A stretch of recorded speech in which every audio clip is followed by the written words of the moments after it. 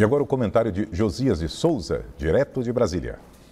Faltam aos Yanomami comida, remédio, água limpa e proteção contra criminosos ambientais.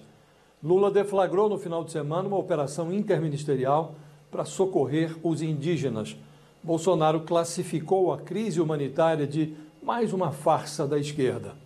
Sempre que Bolsonaro se apropria de uma notícia, os fatos costumam se perder, mas certas realidades, por eloquentes, não deixam de existir apenas porque os ignorantes as ignoram. No momento, pouca coisa é tão palpável quanto o flagelo infligido aos Yanomami.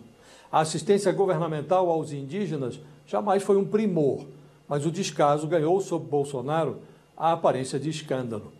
Nos últimos 4 anos, o governo tomou o partido dos garimpeiros ilegais.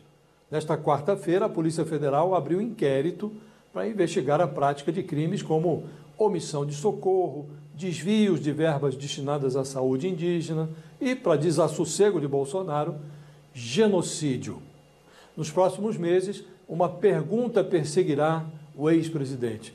Pode Bolsonaro ser fisgado numa ação por genocídio?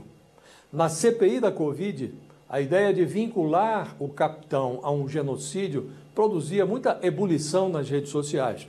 Mas a tipificação desse crime exige um alvo específico, como os judeus para os nazistas ou os armênios para os turcos. Agora é coisa diferente. No Brasil, o genocídio é definido na Lei 2.889 de 1956. O artigo 1º anota que genocida é quem teve a intenção de destruir, no todo ou em parte, grupo nacional, étnico, racial ou religioso.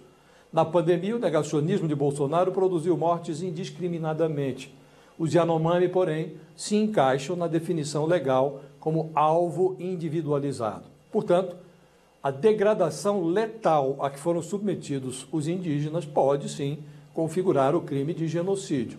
A culpa pode ser atribuída, inclusive, por omissão. Proliferam evidências de que as digitais de Bolsonaro estão impressas na degradação dos Yanomami. A exemplo do que fez em outros casos, o ex-presidente produziu provas contra si mesmo. Mas será necessário comprovar que houve dolo, má-fé. Esse é o principal desafio da Polícia Federal. Boa noite.